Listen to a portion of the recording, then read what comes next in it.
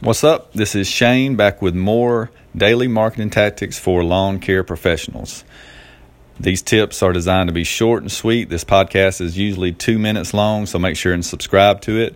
If you're a new lawn care business or if you're just trying to get better customers, if you just run across this and want to share it with a friend who is starting a lawn care business, landscaping business, I'd appreciate that. So today's tips, easy. Everybody who has a lawn care business eventually buys t-shirts for themselves, for their workers, and that's a good way to show off that you're a little more professional than the guy that's wearing a Bud Light t-shirt mowing lawns. So you're buying t-shirts already, but you want to do one more thing when you're buying any kind of t-shirts, polos with, a nice logo on there, supporting your business, promoting your business. You want to buy t-shirts for your wife or for yourself to wear outside of the business, not when you're out, sweating and getting dirty and all that.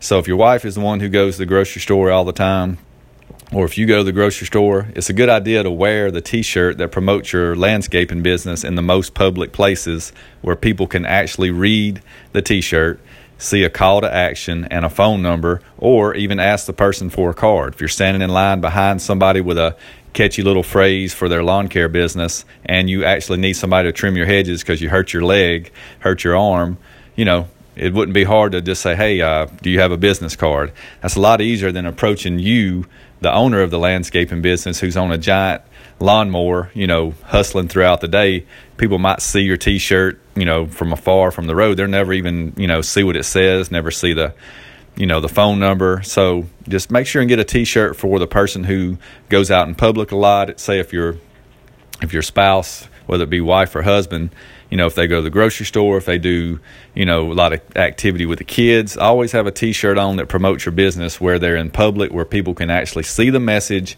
and make a phone call from right then, or, jot the number down, or, ask for a card right at that moment. So t-shirts are good to be working out in the field. They're even better to make sure that you have one for more public viewing. So that's the tip of the day. Make sure and subscribe to this podcast and, let me know any feedback that you have. I appreciate it. You have a great day.